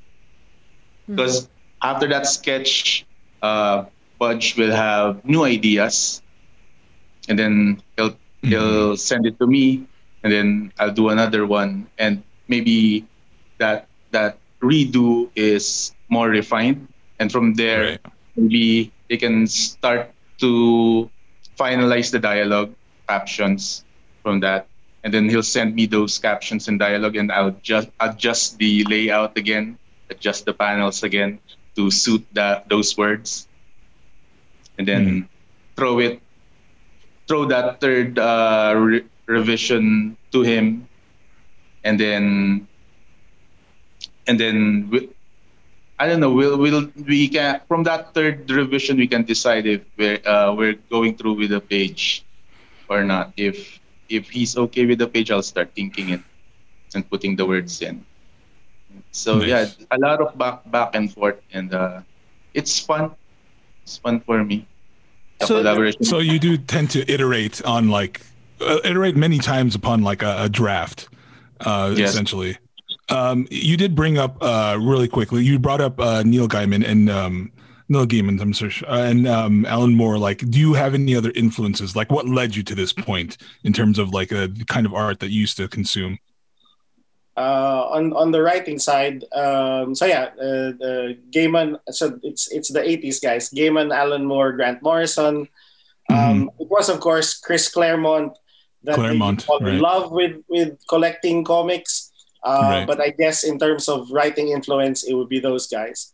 I do have to say also that so the TV shows like I said earlier, Twilight Zone, Stephen King. There was one Stephen King book that actually I think still I really enjoy, and it was because it was an audio book. So it was called Nightmares and Dreamscapes, and they actually had, that was an anthology series, right? A fantastic cast to read that book. So they had Tim Curry, Whoopi Goldberg as the actors that read the book. And back in the 90s, that was actually it hasn't changed. I was about to say back in the 90s, traffic in Metro Manila was horrible, and it still is. So being stuck in traffic, we ended up listening to cassette tapes of Nightmares and Dreamscapes. That's so cool. I think those stories, especially one of them, which was about a police station in London that ended up dealing with some Cthulhuid type horror, right? But what's interesting that it was the thing is, it happened so often that the policeman reporting it was just so, here we go again. It's another one of these things. So it was one of those interesting things that that led me to okay, maybe a police procedural is the way to go. Now, I want to come back to Neil Gaiman specifically. So Neil Gaiman actually endorsed your Indiegogo campaign, correct? Wow. Yes. Can you tell us how, what of all, of course, getting to interact with and getting this endorsement from one of your heroes, but how did that happen? I stalked him. That's you leaned forward. The truth comes out. I know where you live. Let me qualify that before he says it. Mister, we have your stalker here, sir. He's right here. He's online. He's online. Just jump through the screen. Yes. Big Neil Gaiman fan ever since I discovered him on Sandman and just collected. Right. Yeah. what was it? He started. I'm trying to remember if it was okay. So yeah, so he went to the Philippines. He went to the Philippines back in must have been 2003 or four, and he filled up an entire what do you call this venue. So I think I don't know. There must have been like 1,000 people just cheering for Neil Gaiman. I think it was the first time it ever happened for him. So I was one of those guys who lined up to get something signed. The line was so long. I think we got up to on the stage at like 12 midnight. He stopped signing at 2 a.m. So the line was that long. So I got him to sign something, and I think it was a little after me and Kajo finished 13. I created a blog, and I just sent him an email saying, "Hi, Mr. Gaiman, do you remember me? I'm guy number 944." Hi. And thanks to your stories, me and my friend have written a comic book. And back then, his Neil Gaiman blog just started, and he actually posted a link to 13. Oh, hey. Wow. So cool. Back in 2005. So it was like when I was I was like wondering, I was checking the stats of my blog back then, and I said, why are 100 more people? It's like 5 people. So it'd be like my mom, my 100. brother, who come to my blog. It's like, there are more people coming to my blog. So that started it, and I just really kept. I was the annoying fanboy. I would just tell him, we have a publisher. It works. Yeah, so I would just keep him updated, and sometime more often than not, he'd like say, congratulations, or really short emails. The endorsement to get to that. So and then so when the book got published, I always sent him copies. Right. The endorsement happened because there was if it wasn't for this one guy. A few weeks before he gave the endorsement, one Filipino tweeted him and said, "Mr. Gaiman, why don't you write a story about Philippine myth and folklore?" And his reply to that was that, there are more, there are more writers and artists in the Philippines that are very, very capable of writing your stories. And something he said when he was in Manila was that if he wrote a Manananggal story, it would feel like a tourist writing about a Manananggal. So he said, he's very conscious about, would this really come out right? Or will it just come out as I'm just somebody from, a distance writing about this topic? Right. So he tweeted about that. And a few weeks later was when me and Kajo launched the Indiegogo campaign. Again, I sent a nice little email to him saying, "Hi, I'm 944 guy. Oh my God. Remember me?" Years later. Right. And then he retweeted my tweet. That's great. That's awesome. Does he know now? Does he know now that you guys are getting produced by Netflix? As always, I'm still like sending him. Oh. So, Mr. Neil Gaiman, sir.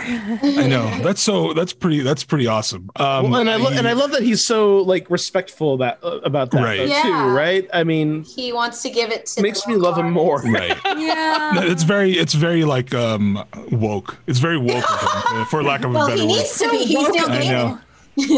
know. But before I do, The creator we move of into the Master talking of about Sleep. right. Oh, yeah. Before we do move into the next section, I do want to. We didn't get your influences, Kajo. I didn't want to hit upon that really quickly. Same. Okay. I was already into our local comic books here in the Philippines, even before I was exposed to American comic books. Maybe when I was 5 or 6, I was already reading the Filipino comics here. So my first influences were really Nestor Redondo and Alex Nino and Steve Gunn. Got it. Those Filipinos who ended up working for Marvel and DC eventually. So, but the book that made me really want to do comic books for a living is it's the It's X-Men #1 by Jim Lee. I'm a Nice, Jim kid. Lee, right? Yeah, Jim Lee. So Jim Lee would be #1 on my artist list, favorite artist list. That's super cool. And I know a lot of you're naming some heavy hitters. I just want to say that definitely just looking at the art from Trece, it's definitely got this amazing stylistic sense. Yeah, and it's super unique, I think. And Trece looks so sexy with her hair. Yeah, you've got that sexy razor type bob. Right. Yeah, with There you go. Right.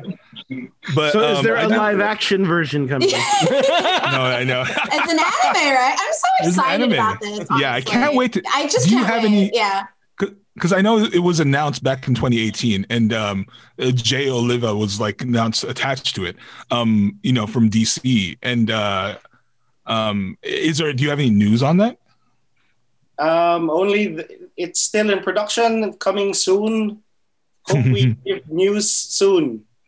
Nice. Do they ask you to come on as a consultant? How closely are you working with the team on Netflix? Ever since, of course, when Jay Oliva got on as the showrunner, then he's the boss. Right. I guess that's the better arrangement for things. But we did get to spend a day with him. So Kajo got to spend a day with Jay and his art director. I got to, a day before Jay and the writing team started the scripts, I got to hang out with them, at least on video, to talk about the characters. Right. And then after that, they just started rolling ahead. Wow. Do you ever get worried that they might, I don't know, mess with your masterpiece? Do you trust them, Budget? I know. I think Jay, of course, I only know him by his work, so it's great that he's done Batman, animated things, right? Yeah. But I think he's already got that feel. What made us feel that the project was in good hands is because of our producers. So our producers are Tanya Yuson and Shanti Harmain. So they run a production company called Base Entertainment. It's they're in Indonesia, so mostly it is Indonesian films they produce. But since Tanya is Filipina, then she's also finding Filipino projects to produce. Oh, that's and great. The great thing about That's Tanya very and Shanti is that we met them maybe 7-8 years ago. So it's been that long. They have been pitching Trece that long. Wow. To studios both in the Philippines and in the US. So there were moments where it felt like it was finally going to happen. A live action Trece was finally going to happen. Oh. But then things... A live action? Yeah, at first we didn't... At first they were thinking this would make for a great live action film. So all that CGI. Exactly. So, I don't want to pay for that. Costumes, makeup. Yeah. Oh my God. You got that right. So eventually when it got down to talking about, what would it look like? So yeah, that was one of the factors. Right. But there were other things that came into play, and definitely it was one of those, maybe you can just have one aswang. Possible. Just one. Yeah, just one. The entire series. Yeah. One of my favorite comments and this is from our local producers, and of course they know what sells well in the Philippines, right? But one producer took a look at Trece and then asked, "So, do you think we should give her a boyfriend?" Okay, maybe you should read the book first. Yes, I know. Maybe you should get a sense of the narrative first. Read the story first. Yeah. I know. Wait, so as far as the animation goes for the new Netflix series, Kajo, are you gonna have a hand in the production element of that? How involved is the art team with your original aesthetic? I know. That one day that we spent with his art team, Direct J's art team, I think they were just wanting to see the limitations of the style. They want to know where I take the designs, where it comes from, and then from that, maybe I think they were wanting to push it, but they want to know the rules first before they can bend it. Right. So in terms of visual, maybe they'll take some from the comic books, but for me, that's as much input I have for the project. So it's all them. Still, this must be very, very exciting. Yeah. Very, very. The animation, what studio or who's doing the animation for the series? And where are they? I don't know if I can talk about that yet, but it's definitely a studio that Jay has worked with in the past. Right. So okay. It's a team that he really trusts and he's done projects with them before. So yeah, it's the last time I was in Manila, I got to meet with Tanya, and she got to show me some art from the series. So you've seen some character designs and stuff, some animatics and. Just so far, I've only seen character designs, and I have read the scripts. Wow. So yes, okay. Absolutely. Yeah, I haven't seen anything. You guys aren't sharing info? I know. And that's okay with me. I want to be surprised. Okay, no, that's fair. Pleasantly, that's very zen of you. I don't know. I know. So we're getting short on time. I do want to before we end our section with you, you do so it's. Trece has been printed primarily at a Philippine press, but you're getting a printing here in the States through the Ablaze imprint. And what are the details on that? When is that coming? How many books are we getting? First book. So we are reprinting Trece Volume 1, Murder on Balete Drive. It will come out this November. We just got news from our publisher, from Ablaze. It will be in comic book stores on November 4, and it will be in bookstores on November 17. So it will also be available on Comixology. Nice. Oh, great. So digitally. So it actually, story-wise, it's the same stories that came out back in 2005, but this time Kajo has decided to redraw all of the stories. Oh, wow. And spend more than an hour on each page. Oh my God. Wow. I redrew the whole thing. So you redrew the entire thing? The first issue? The 136 pages. Wow. But we're just getting the first issue this November. No, you're getting a 136-page graphic novel. He redrew nice. The entire book. Because did you want to improve it, Kajo, or what I'm not very confident presenting the world my lunch break art. my 1 hour a page art. I'm not very You're proud being of humble. that. I read the first issue, and the artwork is striking. It's so good. I looked at it. Yeah. I don't even know what this next one's gonna look like. Maybe I can't wait to see Can't wait to see the upgraded art. Yeah, that's awesome. I didn't realize it was the full redraw. That's amazing. Yeah, I can't wait to see it. So kind of based on that, for you, Kajo, how do you feel your art style, or for that matter, your graphic narrative style has changed since you're revisiting these old scripts and these old panels? I think it improved a little. So humble. Let me redo this whole thing. I know. I mean, can't wait. Do you feel you're restaging anything at all, or are you? Is it just kind of improving? I think there are story. Yeah, I think pacing. I fixed some of the pacing. Some stories are very. Some panels or pages are too abrupt. The original ones, they're too abrupt. Maybe because we're limited to 20 pages per volume. This one, we're able to add 4 more pages to the original 20. Wow. So we were able to fix the pacing. Definitely looking forward to it. Yeah, I love that you have the opportunity to do that. Actually, like cheating. Yeah. Now that cheating. Now that you, okay, sorry. Go ahead. Rodney has one more question, and then we have to move on. First of all, thank you guys for joining us. We're so excited. And shout out to Cuyolas Portacio for setting this up for us. So you begin in the introduction. I had a question because it's definitely mythology, and Caitlin and Jen are actually working on a comic about Filipino mythology as well. Mm-hmm. And I remember I actually had a dinner with ABS-CBN with Carlo Batik. He came out here and took a group of us that are in the industry, Filipino Americans, to a dinner because they want to expand into like globally. And one of the questions that kind of came up was they were thinking about going like more universal rather than specific.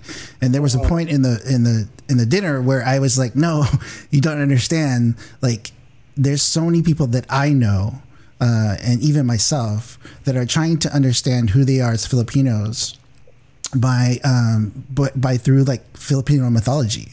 By all these things, like, and there's so many of these stories about Aswang and all these things, and it's so captivating. Like, why do you think that is? Why do you think that there is such this resurgence of people wanting to understand like what the Filipino mythology is, but then also like learning like about their culture through the mythology? I think it's part of. Let me try and answer that question by going off on a tangent. There was one time I was in an elevator, and this little girl comes in with her grandmother, and the girl was, I don't know, maybe 10, 12 years old, and she was raving about Percy Jackson. She was just naming all of the gods and the Lord was and it was like the elevator door opens and I step out and the little girl is still, and there's this guy and that guy is like, and this is like, years ago, and when I stepped out of that elevator, it just made me think, what do we need to do to get that little girl talking about Philippine folklore and mythology and all of our epics and legends, right? And maybe that's partly it, Rob. There is you're looking at this generation that has been exposed to your Harry Potter, Lord of the Rings, Percy Jackson. Right. So they've now been opened up to this world of fantasy, which made them suddenly realize and look around and say, "What about where I come from?" Right. Mm-hmm. So I think. And take a look at at how the world has embraced manga. Look at how the world has. Every time a new manga comes out, suddenly you become a ninja expert, or you become, you memorize the what do you call this? Names, the Naruto, whatever things, right? Yeah. It's running like that, right? Yeah, exactly. So what is it about?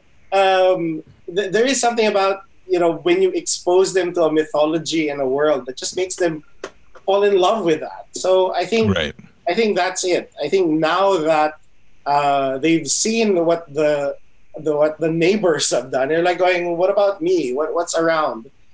And now, and I guess, I don't know, maybe thanks to the internet, information is now easy to find. Before, and like I told you before, I had one book as my source material. So maybe it's a mix of that. It's this awareness of what other countries have, and then this now desire to like learn more about ourselves, and it's now coming out through story. Yay! I'll agree with that. I think there's definitely like a resurgence for interest and love in it, and I'm glad that we're all hopefully riding that to some kind of success. So the reason that me and Jen were freaking out about the quick turnover, like the pace at which you guys work, is because our team, and I'm not saying this because people are lazy or anything. What are you gonna say? We all collectively move at a glacial pace. It's just so hard. Making comics is so hard. And I don't know. That's why I'm just in awe of you guys right now, honestly. Yeah, that 1 hour turnaround is amazing. Yeah, I've never heard that for us, it's more like 1 year. I don't know. I just want to thank both of you. Sorry, you have one last thing, Andy. No, we really, really need to go. Yeah. Go ahead. So I just want to thank both of you for joining us. It's been a tremendous talk, and thank you for making time. I know there's a lot of time zone differences here. Is there anything else that you would like to plug or say with both Trece coming out here and on Netflix? So with for everyone who's in the US and around the world, look for the Ablaze edition. It's called Trece Volume 1 Murder on Balete Drive. To our readers in the Philippines, it will be available in Philbars and Comic Odyssey. And please visit myavenida.com, which is our Philippine publisher, if you want to see new local stuff. And if you follow Kadjo on Instagram, he's been posting some preview art. I've been following y'all for the last year. So. Surprise! I've been I'm your weird fanboy that's like, oh my god, what is he doing now? Not $499 in mine. Yeah, I'm your $499. My Avenida. I was just looking for that link really quick. I write that. I was looking for it as well. Yep, myavenida.com. Myavenida.com. myavenida.com. Yep. Why am I getting a Spanish website? Yeah. It's all in Spanish. I'm getting it. We'll ask you about We'll it find later. it. And then we'll put it on all our socials. But I just want to thank you both so much for joining us, despite the difference in time zones, and much continued success. And can't wait to hear more about the anime. Everybody in the chat is super excited. So yeah, thank you all. Thank you both. And have a good day. So we'll talk to you soon. Have a good day. Thank you. Thank you very much. Thank you. Thank you so You much. guys are awesome. Thank you. Yay. All right. All the thanks emotes. Thank you. I don't have a thank you emote. We're just going to use this. It's a GG.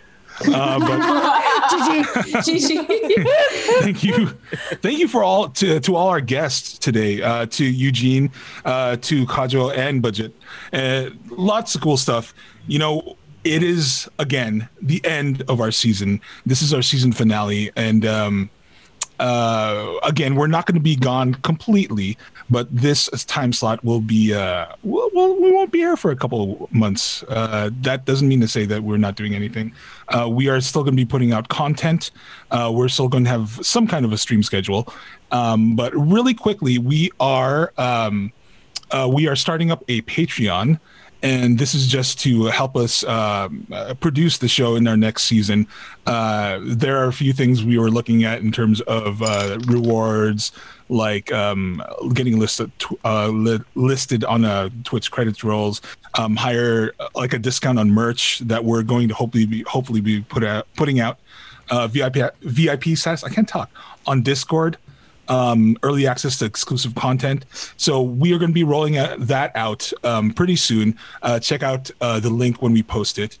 And again, that's just to help us continue to produce more content, because we do want to create more content for y'all, and hopefully higher quality, better production value stuff. Not that this is bad, but I'm just saying, better is better. Yeah, better is better. Yeah. Better is better.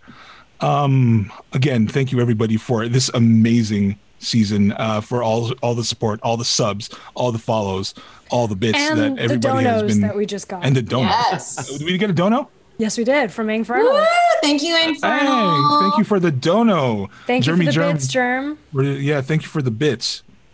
Y'all are the only reason we're still around, because you're here watching us, honestly. And as long as you're here, I think we're going to be doing some cool stuff.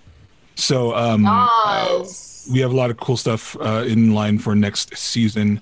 Do follow us on Instagram, on Twitter. Follow us here on Twitch. Not like you need to be told, but subscriptions, all that stuff. Thank you to the cast, to the crew for an amazing season. Welcome to our new co-host Andy Lowe. Although we've already officially welcomed him. I want to say It doesn't hurt to do it again. Again.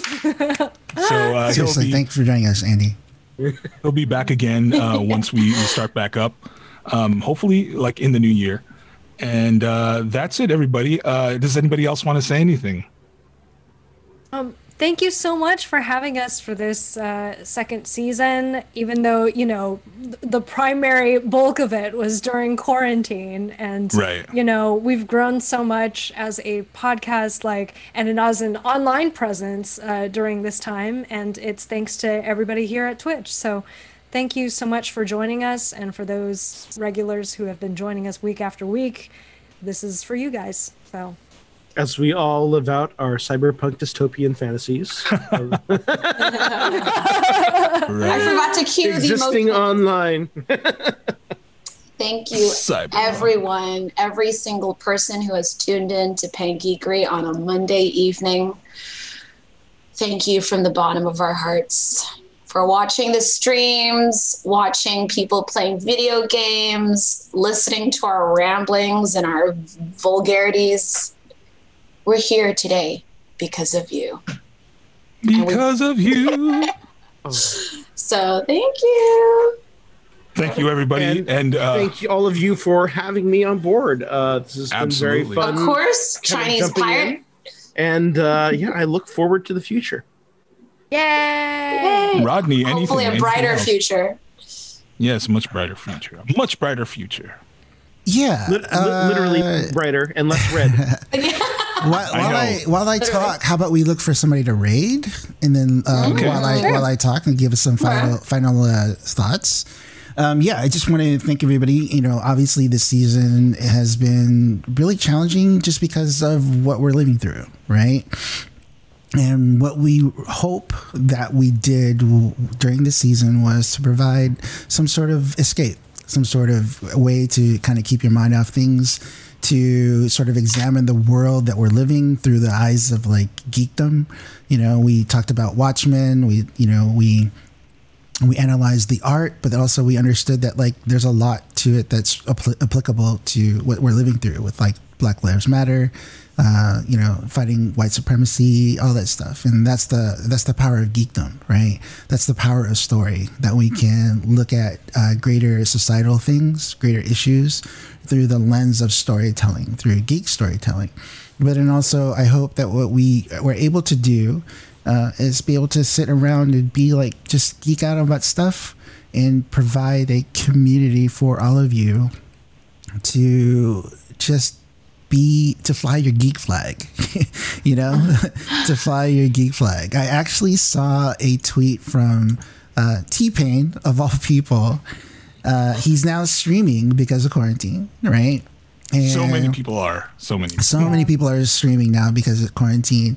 And one of the things he says, coming as an African American and a rapper too in the hip hop world, he said that he basically said, "I wish I had not cared what people said about geek stuff earlier on, because now he's just like having the time of his life, geeking out, playing games on stream."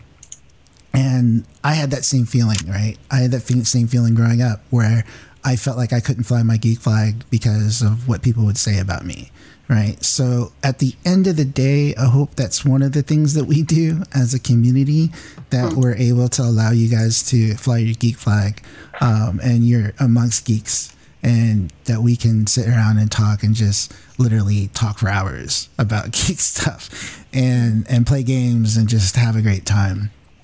So at the end of that, so much love and thanks to Earl, to Jen, to Caitlin, and Andy, and also, I'd be remiss to say, thanks to Walter and to Aaron.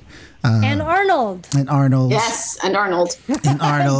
Talk to Jacob. Who is that guy? The rest of the crew. Thank you, Jacob. Thank you, Jedi. Thank you, Hazel. Kerja. Anybody that's did anything for us during this season and even seasons past, like, Ed and Mark and, all those fellas and all those people. We have a lot planned for the off season, but we also have really, other things planned along the horizon as well. So, keep, follow us, please. Check out the Patreon. I know we're going to be on break, but we will be releasing content that will be worth the Patreon as well. Right. So if I'm not going to lie, it's been tough, but we love doing this. We love doing this for you.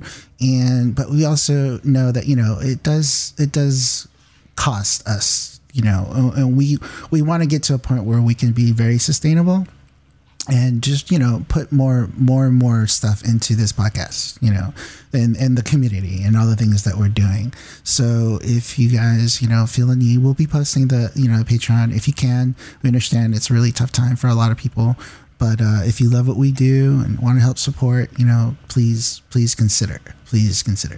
So, yeah. I think that's it for me, and thank you everybody in chat. Thank you everybody and anybody's, and yeah, we had some pretty amazing milestones too. Dice K's video is like it's over 16,000 I think now views on YouTube. So thank you to all the guests. Thank you to all the guests that have been with us all season long as well. Yes, all the guests. So many guests. Can I also put out a plug? Sure. For sure. So if everyone enjoyed any of the previous discussions with the cast members of Ghost of Tsushima, you can see many of them all together this coming Wednesday. East West Players YouTube and Facebook page, and our East West Wednesdays program at 5:00 p.m. We will have a panel discussion with Daisuke Tsuji, Karen Hui, Francois Chow, Fyodor Chin, Tim Dang, who else met? Lauren Tom, and Michelle Wong. So if you'd like to check that out and see all of them kind of talking together about what this process was like, and get a little bit more insight into the creation of Ghost of Tsushima, check that out. Cool. Yay, nice. All right, you want to go ahead and sign us out there, Earl? All right, folks. Thank you once again for everybody, for everything, for all the love, for all the bits, for all the cheers, all the subs, all the follows for this entire past few months. We are going to come back bigger, better, stronger in a couple of months, recharged, and we're going to have some premium content for y'all. So can't wait to do that. In the meantime, everybody stay safe. We'll still see you, but in a limited capacity. But in the meantime, everybody stay safe. Take care of each other, and be well. Good night, everyone. Stay geeky.